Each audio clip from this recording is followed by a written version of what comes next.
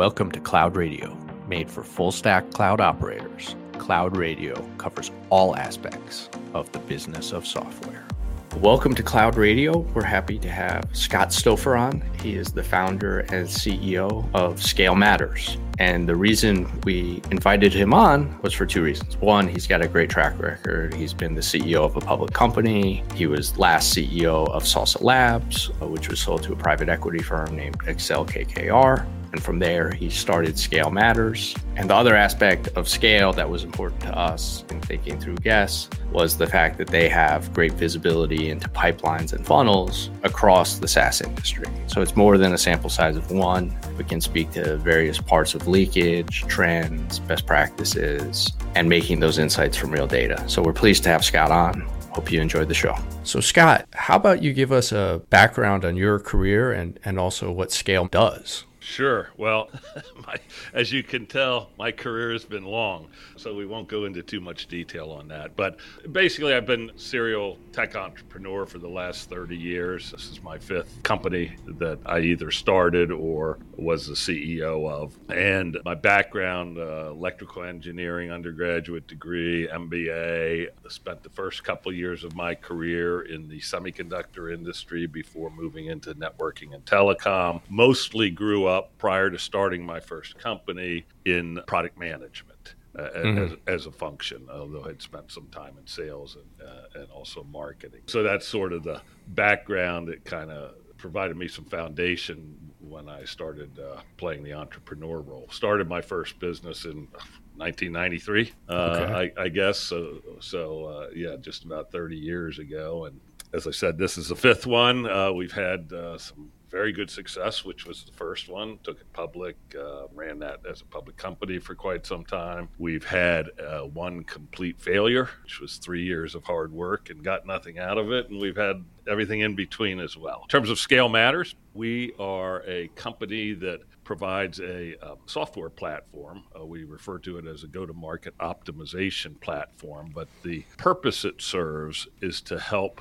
other tech companies become very efficient at acquiring revenue themselves. So think of it as a sort of purpose-built BI for the sales and marketing and revenue leaders of B2B tech companies, and predominantly early and growth stage companies. So our customers range from 2 to 3 million in annual sales up to a few hundred million in annual sales. So hopefully that's helpful as background.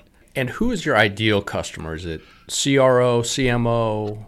Yeah, so the ideal customer in terms of the company is probably kind of 10 million to a couple hundred million in revenue. They're B2B. They probably have quite a number of different channels or strategies that they're using to source new business themselves. So paid search, SEO, maybe events, outbound prospecting, maybe G2 referral services, something like that. On the smaller end, they would probably have a velocity motion, meaning that they're selling to SMBs or mid-market companies. Our larger customers tend to have an enterprise motion, which is a little bit more complex and drawn out. In terms of the persona or the actual champion for our stuff within these organizations, probably first is CRO. And when I say CRO, I'm talking about person that owns both sales and marketing, not necessarily simply sales, right? Yep. VP of Revenue Operations. I mean, usually the CRO is the beneficiary of what we do. The head of Revenue Operations is the one who basically owns the relationship and that sort of thing. And then, heads of sales, heads of marketing, and CFOs often as well. Okay.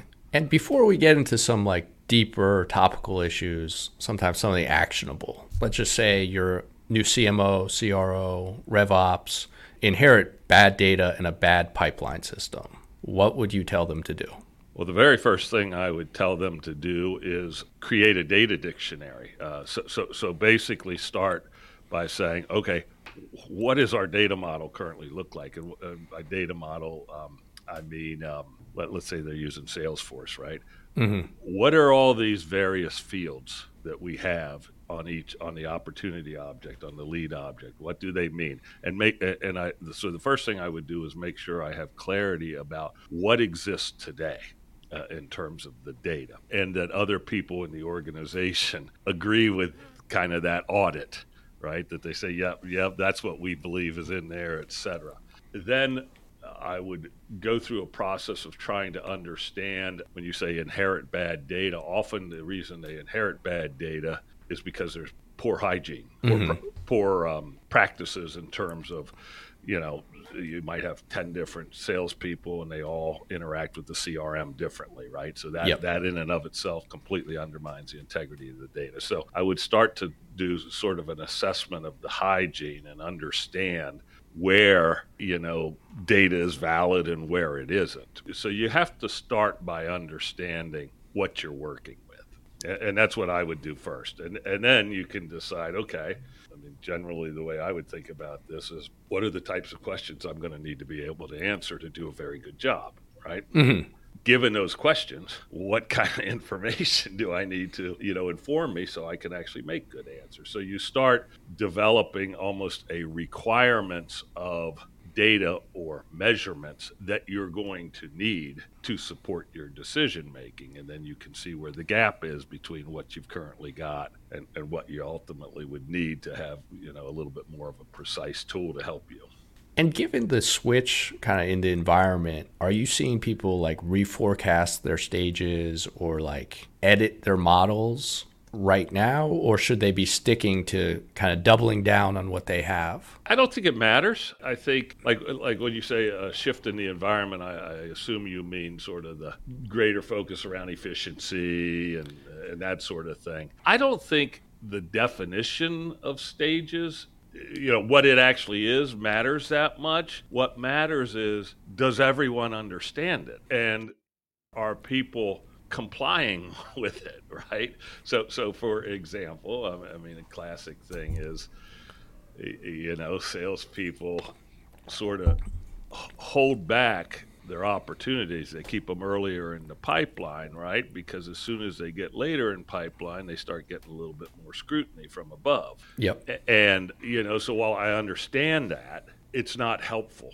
It's not helpful to the company, right? So I think it's less about rejiggering the model and more about, instilling discipline and compliance to the way the company ought to operate so that the integrity of their data is actually good.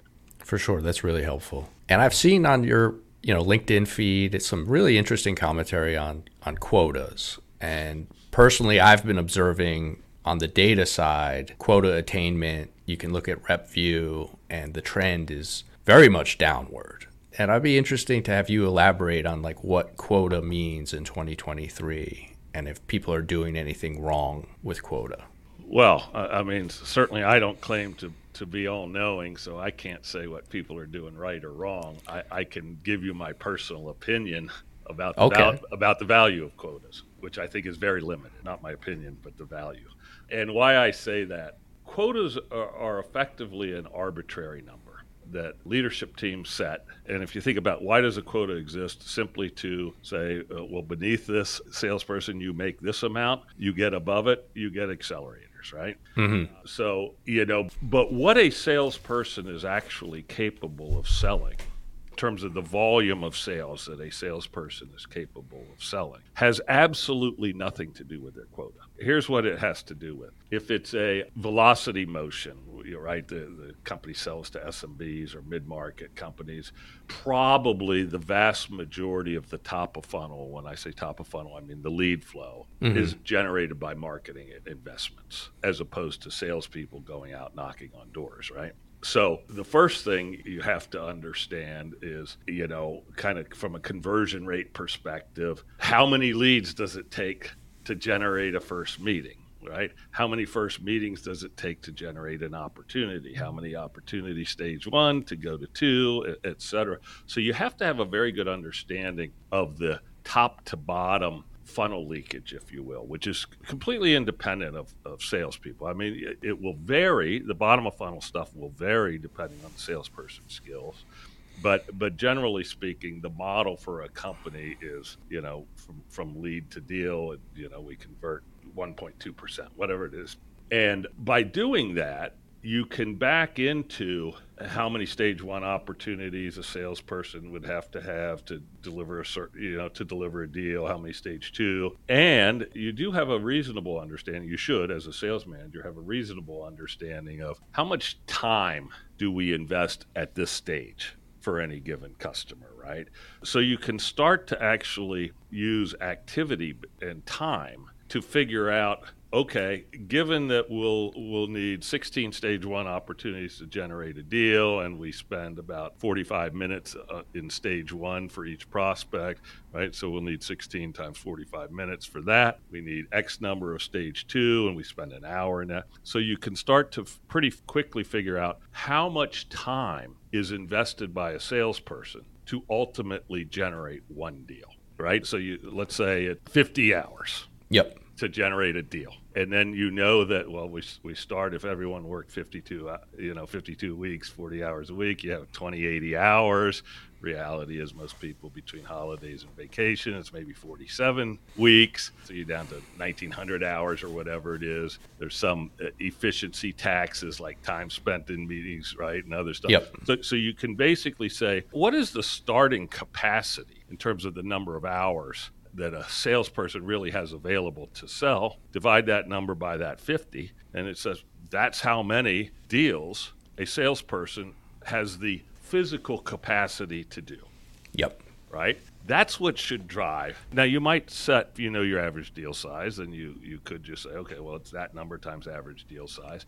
You might set quotas a little bit higher, but it should be driven by what is physically the capability or capacity of a salesperson to generate. And I think what happens, well, first of all, the vast majority of growth stage companies tend to have too many salespeople. So this is part of the reason the quota attainment is what you just described, right? Yeah. Because there's sort of this old school mentality that number of salespeople drives the amount of revenue. But it doesn't. What drives the revenue is top of funnel. And then you have to have enough salespeople to basically fulfill the opportunities generated by the top of funnel. And so, but people still operate on this old school mentality that sales headcount is what drives revenue, which it rarely does. The only time it does is in motions where the salespeople are the primary source of top of funnel, meaning the salespeople are out prospecting, building their own pipeline, right? In those scenarios, you say, okay, there's a relationship between revenue and sales headcount. Everything else, there's not. And so, being a little long-winded, so I'll try to bring this to an end. But so my whole point with quotas is it's simply a way of managing compensation and ultimately managing cost of acquisition, because ideally, if you're not achieving the level of sales that you would like to, you want to make sure you're not, paying too much money for that, right? Yep. And of course, if you're overachieving, the fact that you can pay a higher amount to the salespeople, it's still a relatively low marginal cost of acquisition. So again, since quotas are arbitrarily set, they don't really mean anything. And you asked about the people that, why it's declining. It's really for two reasons. One, there's too many salespeople. Two, too many companies believe they can increase growth by raising quotas. And again, since it's like you're over-engineering an arbitrary number that you made up to begin with. So that's my thoughts on it. And I guess that ties into another take I saw on your LinkedIn about people focusing too much on late-stage pipeline. So when I talk about that, I mean specifically that the later you look in the overall lead-to-deal process, the more restricted your toolkit is to do anything about it. So, for example, because it is important to look at deals, right? Or opportunities in deals and manage closely. This is what sales management is supposed to do, particularly frontline sales management. But, by the time you're really focused on stuff that is in maybe the last two stages of pipeline, if it appears that you're going to be 30% short on the month, what can you do about it? Nothing. You potentially can throw some additional discounts or something, right? But you've got a very limited tool set that you can react with to try to kind of recover the month or the quarter or whatever if you focus predominantly on the very back end of the pipeline funnel. If, on the other hand, you understand, let's say, demo requests, right? People filling out demo requests on a website is the predominant way that leads come in. If you know that, on average, from the time a demo request comes in to the time you get a deal is 120 days, and you're focused instead on whether you really put your energies on, are the demo requests where we need them to be?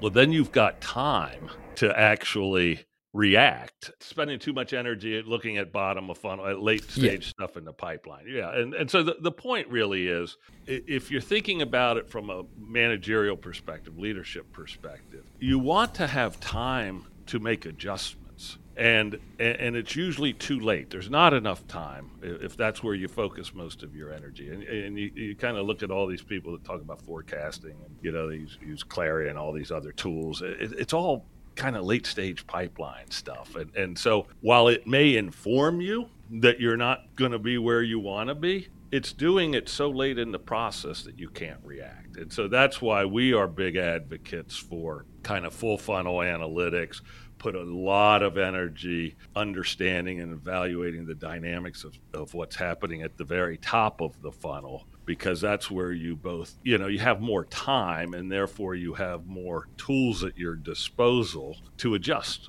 So that's basically the point that I have made previously there. Great.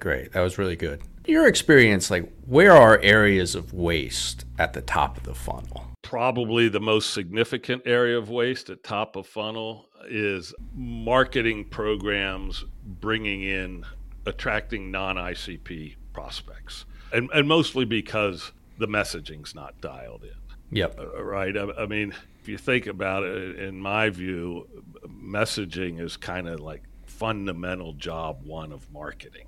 And yet over the last X number of years, with all these kind of digital marketing tools, et cetera, people have gotten just very focused on, data. They're in the data, but they aren't in the data around messaging.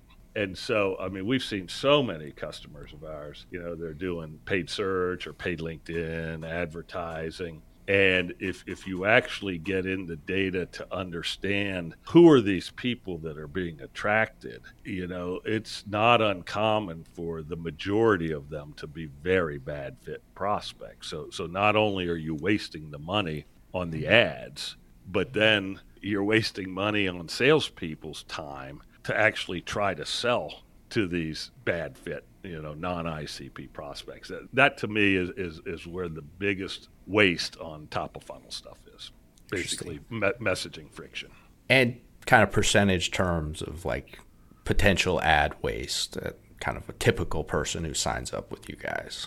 They could be wasting 80% of their ad budget. We had one customer that their PE firm suggested that they dramatically increase their ad spend. This is pretty big customers. They were spending about $500,000 a quarter, and they jacked it up to $2 million a quarter on paid search. And they did see the leads go up, but platform that we provide, they were able to actually see, as soon as they increased their spend, they saw a dramatic increase in web sessions driven from paid search, which is what you would expect to see, right? More people coming to the website. But as soon as the sessions count went up, the conversion rate from the website to demo requests went down. Shortly thereafter, and I mean within a week, the conversion rate from demo requests to opportunities went down. And, a few weeks later, we saw a precipitous drop in the overall opt-to-deal win rate. So basically what that showed was that this entire strategy of dramatically increasing spend, it was all wasted, because all they were doing was bringing in people that couldn't convert. And, it's sometimes, depending on which metric you were looking at, if the website conversion rate metric had stayed the same, then it would have been an issue that they were just generating too many leads and didn't have enough salespeople to process them, which again is wasting money, right? I mean, why get the leads if they're just going to die on the vine? But since all three of these conversion rates almost in tandem, fell substantially, it was completely obvious that, at least in the way they were executing this approach to increase spend, it was a complete waste of money. And in that case, we're talking about $1.5 million a quarter that they had jacked it up that was completely wasted. That's pretty meaningful, and particularly in B2B, just trying to deploy that. Yeah. Yeah. I mean, I have not seen any actual studies on this, but we talk to a lot of people in the investor community, both VC and private equity. Anecdotally, particularly in kind of sub $50 million companies, they will tell you close to 50%, certainly 30 to 50%, if not higher, of sales and marketing spend in these growth stage B2B companies is completely non-productive, right? So just wasted. And if you think about how much of their investment capital they're putting in sales and marketing, because it's usually the biggest pot. Yeah. Yeah. There's just enormous inefficiencies. And that's, the good news is if you can become good at it, and of course, this is what my company ScaleMatters helps these companies with, but it is low-hanging fruit. It's pretty easy to get rid of the waste once you understand where it is. But it's for like that 30-50% unproductive. I have to imagine the payback for a tool like yours is very, very quick. It is, particularly on let's take a $50 million business, right? They are probably spending $15 to $20 million on sales and marketing each year. Yep. If you say 30% of that's wasted, then you're talking about $4.5 to $6 million complete non-productive spend, right? If we can help them find half of that, then you're looking at $2.25 to $3 million of savings, and a $50 million company, they're probably paying $60,000 a year for our platform. So yeah, I mean, it's an enormous payback, but companies have to do the work, right? I mean, it takes a lot of work, even with help from a company like ours. It takes a lot of work to get your data to the point that it actually does a good job surfacing where this waste is happening, right? Because that's one of the biggest reasons there's so much waste right now, is because most companies don't have very good visibility into what spend is productive and what spend is not productive, and that therefore you become nervous about just stopping things because you don't know whether that was actually the muscle that you're cutting, right, instead of the fat. And is that like a function of like lack of talent, or even like lack of staffing of an analyst who will just sit there and sort through this, or silos? Like how does that problem persist? It's a combination. So let's take sales, for example. People that grow up and their career is in sales. Historically, they are not necessarily people with particularly analytical mindsets, right? So they don't necessarily have the skill sets to think about data and evaluate data and that sort of thing. Marketing people, particularly this, current generation marketing leaders tend to be pretty data savvy. But then there's kind of the whole issue of how do you generate this data, right? Where's the instrumentation that produces this data? And that is the tech stacks, right? It's in the CRM, it's in the marketing automation platform, it's in the outreach cadence tool or whatever it is. And this is where there tends to be a gap. If you think about how most of these companies get started, the first salesperson is the one who often implements the CRM. The first marketing person implements the marketing automation platform. And I mean, these people are not RevOps people, right? They are not skilled technologists. And this technology that we're talking about, whether it's, recording tools like Gong and Chorus, et cetera, cadence tools like SalesLoft, Outreach, Groove, CRMs like Salesforce, marketing automation platforms like Marketo and HubSpot. This stuff is sophisticated technology. Yeah. And to put it together properly requires very skilled people. It's no different than any other kind of IT, right? But here we are, like most of these companies, with salespeople and marketing people playing IT people. So these tech stacks are always put together terrible. And so you have, data that's not syncing with each other. So it's stuck in silos. It's contradictory. You've probably heard about the very common practice where sales leaders say, we're not getting enough leads. Marketing leaders saying, well, we gave you all these leads. And it's because they aren't, what they call leads are two completely different things, right? And they're looking at in different databases for their metrics. So the issue is that these companies generally wait too long to invest in the technical talent to set up the infrastructure properly so that it actually is very well instrumented. And as a result, you just have a bunch of garbage data that's not particularly useful in most of these environments. Certainly, kind of sub $25 million companies, you run into that. So the first issue is you need the skills to properly set up the tech stack to get the instrumentation. The second point, which is where you went, which is absolutely critical too, is somebody has to put eyes on it, right? I mean, you could have the greatest resolution MRI image in the world and put it in front of me, and I'm not going to know what I'm looking at, right? But you put it in front of a radiologist, and they would. So you still, even with the awesome tools that are out there, somebody has to put eyes on it and be able to sort of curate what's important here, what's actionable, what should we do about it. And that is the role in larger companies for sure that a dedicated business analyst would play that's in maybe the go-to-market function, often maybe under the RevOps team, right? Data analysis group. In early and growth stage companies, they don't usually have that person. So that's the problem, right? You don't have the instrumentation set up properly, so you're not creating data.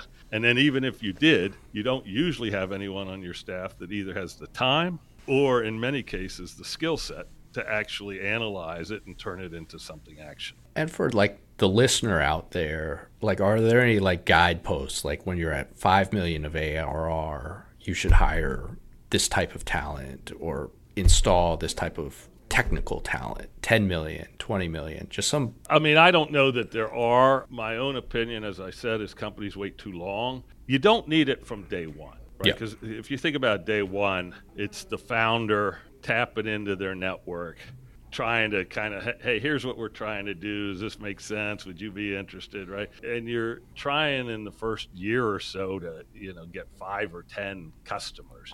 You can manage all that by hand, right? So it's kind of at the point that you've sort of proven that people will buy your stuff. And now maybe you're going to go raise money. And this is often kind of at the same point that a company would raise a Series A investment is, okay, we've proven we can sell this thing, at least the founder can. We've talked to the customers who have bought it. They seem to be getting great value out of it. So it looks like we've got something that has product market fit. Now let's raise some money to actually invest in building some kind of repeatable approach to go to market, right? At that point, I would say, is when you need to bring in professional RevOps. Whether it's in-house, you may not have enough going on to justify full-time. So in that case, there are plenty of options out there in terms of service providers. But you want to make sure that you set up from the beginning kind of, here's our sales playbook, here's our marketing playbook, and here's our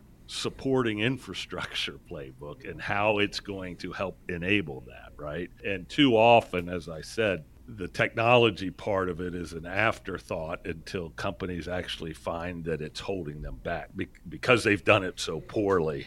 It's holding them back, and then now they've got to do an entire kind of rebuild and clean up and all that kind of stuff. So again, I'm not really answering your question in terms of what do you do at 20 million, 30 million, but I do think that an important milestone is at the point you raise a Series A, because you're going to start building out a repeatable approach, you need to invest in making sure you have the infrastructure and plumbing to support it. Yeah, that makes perfect, like at all stages with the sheer dollars you're spending on sales and marketing, right? The calculus would work once you're above some basic level of funnel and revenue, right? Yeah, for sure. Okay, that's very helpful though. I think like the takeaway being people invest in RevOps too late. Oh yeah, I don't think you'll find anybody that disagrees with that. There may be some people that go, never even thought about it, right? But anybody that actually is in or around the RevOps world absolutely believes that companies wait too long. And then they have to go through this, this whole recovery process to clean everything up, and that's very painful. Yeah, that was my experience in SaaS private equity. Like, came from a true corporate private equity background, so your natural inclination would be like all forms of overhead are bad. Mm-hmm. But when we got involved with one of our portfolio companies, like we saw like just how much burden was actually like held by our salespeople and how little support they had. And we kind of invested in one RevOps person, and it made a massive difference. And we were able to install tools and do It does. things. It does make a difference for exactly, and yeah, it feels like overhead. And if you only have one salesperson, it probably is, right? But you start getting the 3 or 4 salespeople, and you're trying, and you're starting to invest a fair amount in marketing programs. I mean, you really need to put this stuff in place to make sure that you're efficient with that spend. And not sure if you'd want to comment on any of this, but I imagine, with your client base and the nature of your tool, you have a lot of visibility into trends, right? Mm-hmm. Mm-hmm. Are there anything you're seeing in kind of 2023 in terms of sectors or motions that are strong or weak that would be kind of interesting for an overall SaaS audience to hear about? Yeah. So what I will say is that the companies that seem to be doing fine fall into 2 camps as I can think about it. One is they're selling to major enterprise, traditional large enterprise that are largely unaffected by any of the stuff going on in the tech world today.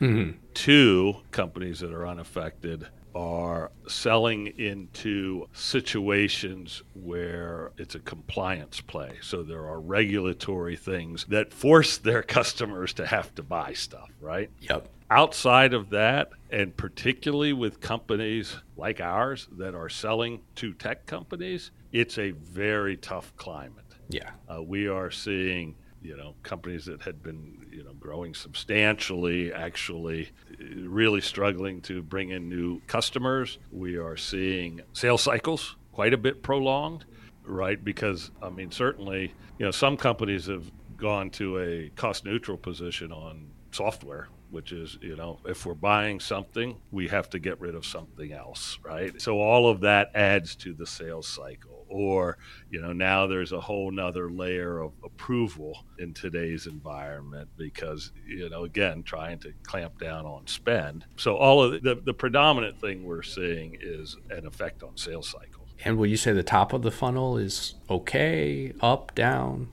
It's down. Right, because a number of people know they can't buy anything, so why spend your time Googling to find something, right? Yeah, that's interesting. Is we keep, as part of our research practice, kind of use some high intent search data as a proxy for the funnel. It's very rough. Yeah. And it's been pretty stable. Yeah. Which is interesting. And, I've looked at that as, okay, this has to be a sales cycle issue. But your point makes perfect sense. Like, if you're not going to implement HubSpot, why would you Google HubSpot pricing? Yeah. Now, I would absolutely say we're seeing more impact in the bottom of the funnel. Okay. Than we are at the top of funnel. But there is some impact at top of funnel, for sure. And I guess this is kind of a trick question.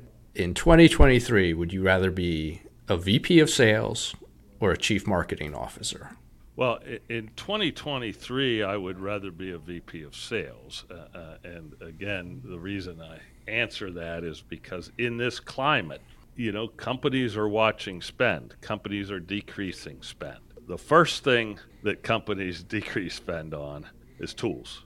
The second thing is marketing programs, right? Because companies try desperately not to remove headcount, right? Headcount is always the last thing where you start tightening the belt. So if I'm the head of marketing, I think an awful lot of what I'm doing, particularly since I've, been battered enough over 20 years as a CMO to know that nobody believes any of our marketing programs do anything for us, that it's generally viewed as discretionary spend.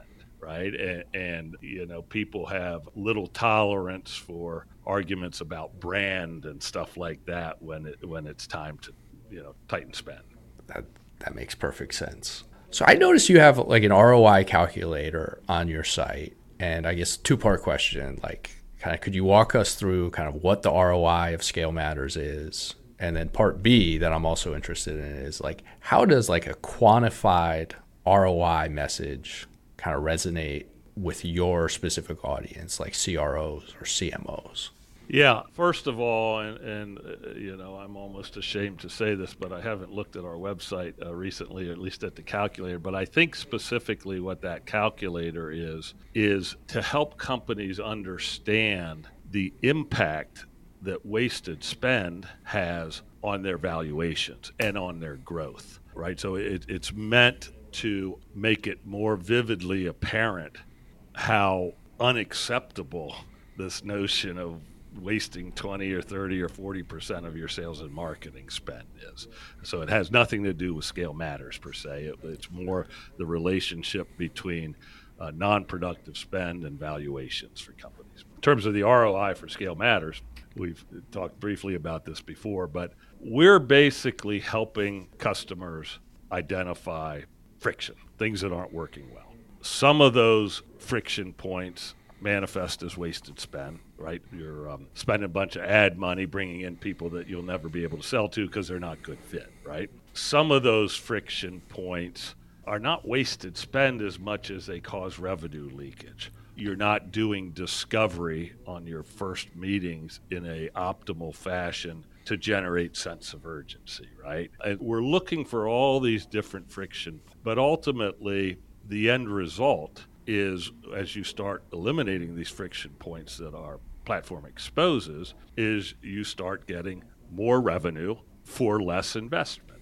And, we often focus on the wasted spend because that's really easy to do, right? So again, $50 million companies probably spending 15 to 20 million on sales and marketing. If 30% of that is completely non-productive, then you're talking about, $4.5 to $6 million of wasted spend. We feel pretty confident we'll help surface at least half of that. And then if you take steps to remove that, once you see where it is, you're going to end up saving, a couple $1 million, $3 million a year that you otherwise were just throwing away. Now, if we did the ROI on that, $2 to $3 million a year savings, and $50 million company, they're maybe spending 60 grand on us, something like that. It's huge. Companies won't necessarily, though, take the saving. What we're trying to do with most companies is help them find the waste and redeploy it to things that actually can accelerate their growth, right? So in that case, it becomes a revenue return relative to the investment they make. In either case, it tends to be, outsized return, assuming that they take steps to ameliorate the things that we identify, right? Yeah. That's interesting too. I can see from like a value creation perspective that reinvestment actually really even multiplies an already high ROI, gets redeployed, and valuation considerations and the like. Exactly. And again, the challenge with that is, generally speaking, in these size companies, sub 100 million, the only people that really think that way are the CEO and CFO. Right? The revenue leaders aren't necessarily thinking about valuation multiples and multiple expansion because we're actually driving faster growth and stuff like that. The head of sales is thinking, what do I got to do to get my number? So they're less, even though economically the valuation multiple thing is by far the most compelling ROI, the people we're usually selling to actually don't care about that. They say they care, but that's not what they're staying up at night thinking about, right? They're staying up at night thinking, I need to keep my job. To keep my job, I need to make my number.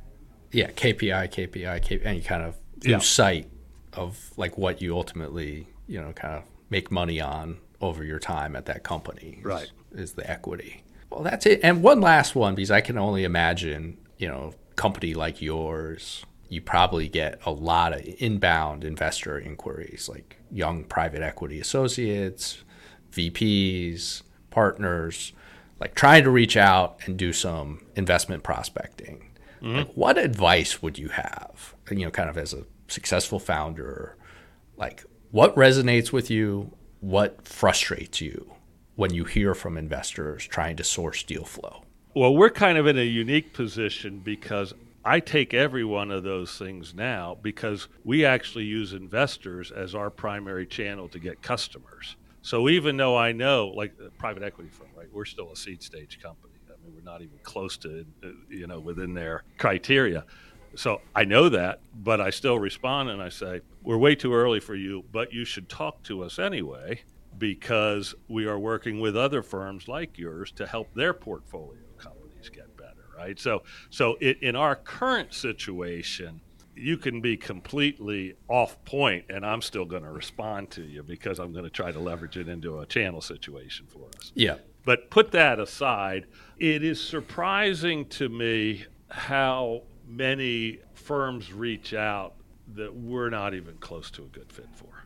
Yep. Because we're so early stage relative to where they invest, right? And I mean, if you look on LinkedIn, I don't know, what do we have, 15 employees or something like that? Yeah. Or with our international folks, maybe 20. I mean, we're not a 10, 20, $30 million business. It should be obvious by anything you can see, right? So it is a little, well, it's just inefficient, right?